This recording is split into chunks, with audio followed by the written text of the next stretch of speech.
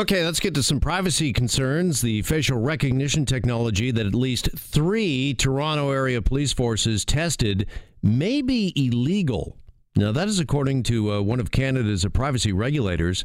Actually, BC's privacy commissioner and 3 of his counterparts are apparently trying to decide whether to launch an investigation into what is a perceived threat to Canadians' rights posed by something called Clearview AI, which is a U.S. company that makes the app that these police forces were testing out.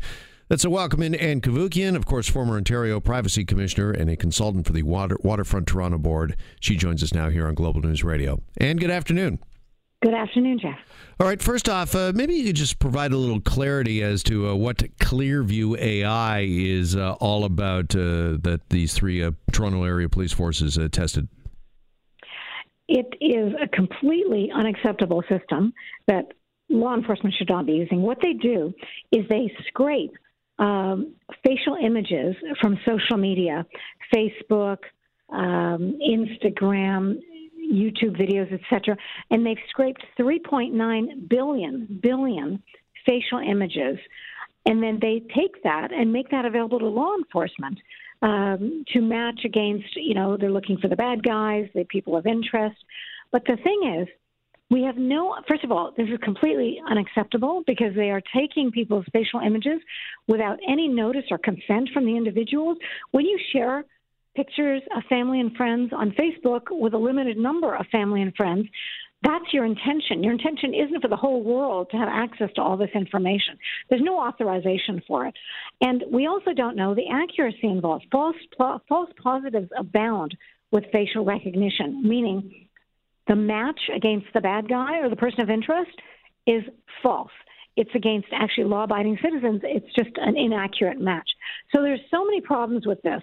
And I'm really hoping that the privacy commissioners do, in fact, proceed quickly with an investigation. Yeah, I want to delve into both of those areas you just mentioned that seem really problematic. And let's start with this so-called scraping of people's social media accounts by Clearview. Again, they've had no authorization, no clearance from anybody to take what is their personal images.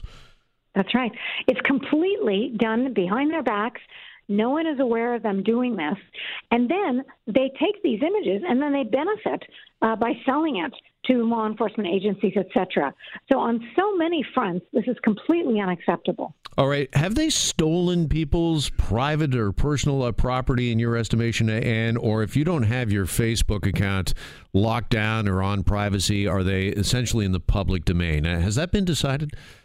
That's a good question. Everyone's debating this. Those within Facebook whose facial images have been extracted are saying, it was never my intention to share this with the rest of the world. Facebook said I could share this with, my 5 family and friends that I chose to share it with, and that was my expectation. So clearly this extends beyond that, and that's why we need an investigation to settle this and examine it against the laws that are in existence. But even more important, we need to ban this kind of facial recognition, which is growing intensely. And in fact, there are some jurisdictions in the United States now, San Francisco, San Diego, Massachusetts, Oakland, Texas is looking at it. They are placing an outright ban on facial recognition for precisely these reasons.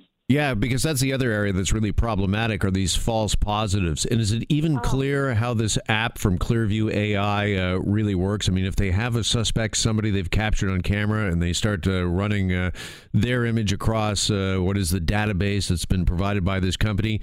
I mean, I have dimples, for example. So if it's a suspect that they're looking for who might have dimples, I mean, am I all of a sudden perhaps implicated? You may be. I mean, I know it sounds ridiculous, but there are no rules around how this data can be used and associated with. And, the area of false positives, falsely being accused of something, it is just a nightmare. I remember when I was privacy commissioner, a number of victims of identity theft came to me seeking my assistance in clearing their name because it's so hard. You're just branded as a bad guy, and it's very hard to clear your name. Yeah, what is the argument when it comes to the police? I mean, obviously they find some sort of value in this, Anne, if they were willing at the very least to test it. Of course, but they've done it in an unauthorized manner. See, in the past, if the police have it's called probable cause that someone has committed a crime, they go to the court, they get a warrant from the judge, then be my guest, you can investigate. But these are the measures put in place. The police can't just do whatever they want and grab whatever information they want. It has to be justified.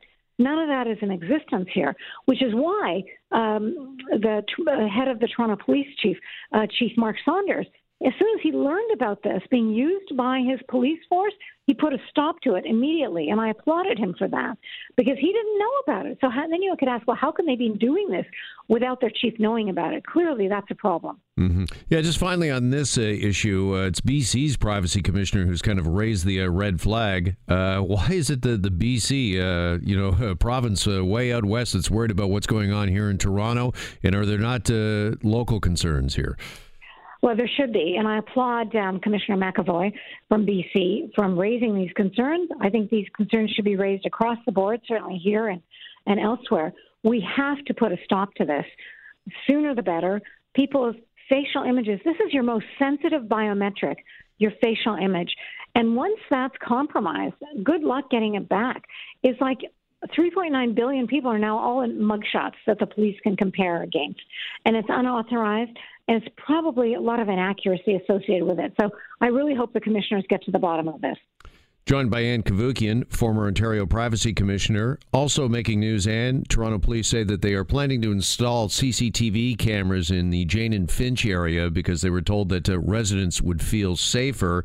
And they say they're ready to invest some $3 million. That's the price tag of this plan by the province and the city to increase the number of cameras in Toronto from 34 to 74 cameras. Do you believe that this is going to make us safer in the city? That's a question mark, as always, when you're talking about CCTV cameras, their use, etc. In other jurisdictions, sometimes they've been found effective, sometimes they haven't. So it's a question mark. What I would urge them to do, the police, if you are going to do this, and you have to discuss this with the residents in the area, you have to have a lot of debate about this. But if they do go forward with this, which is more than doubling the existing number of cameras, then what I would insist upon is encrypt the video feedback, meaning whatever images are captured are retained. If you encrypt that information, meaning no one can just stumble across it. If a police officer is curious about something, he can't just take a look at it. Then if there is a reasonable probable cause for needing to decrypt the information, meaning there's been a crime, there's been an incident in a certain area, you want to look at the footage associated with it, then you just go to a judge and get a warrant. Then you can decrypt the information. That way, at least, it's not open to everybody. It's not readily accessible unless you have probable cause, which is a reasonable reason why you need to access it as a police officer. So at the very minimum, they should do that. Whenever we talk about cameras being installed in all over a city, I think most of us think of London, England immediately, and wondering, what their experience tells us, if anything, what can we learn? I mean, obviously this comes at a cost when it comes to our own personal privacy and becoming a more surveilled society, but is there actual statistical data to back up this move that more cameras equals more safety? I can give you some statistics on the use of facial recognition combined with the CCTV cameras. In the UK, in Britain, the police are using it regularly.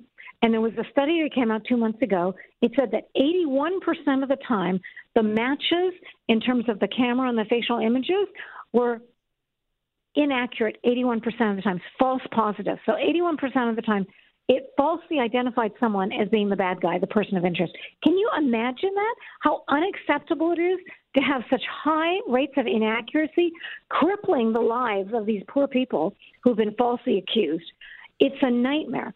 So you want accuracy? Look the other way. This isn't the direction to go in. Yeah, and one has to wonder as well whether or not the quote-unquote bad people out there, if this is supposed to stem crime and gun violence, whether or not they're really thinking twice about, maybe I better not do this because I'm on camera, whether or not that sort of thought process happens. Unfortunately, it has not appeared to serve as that kind of deterrent. Yeah. And really appreciate the time and the perspective as always. Thanks so much for joining us. My pleasure, as always. Thank you. All right, there goes Ann Cavoukian, former Ontario Privacy Commissioner, consultant now for Waterfront Toronto.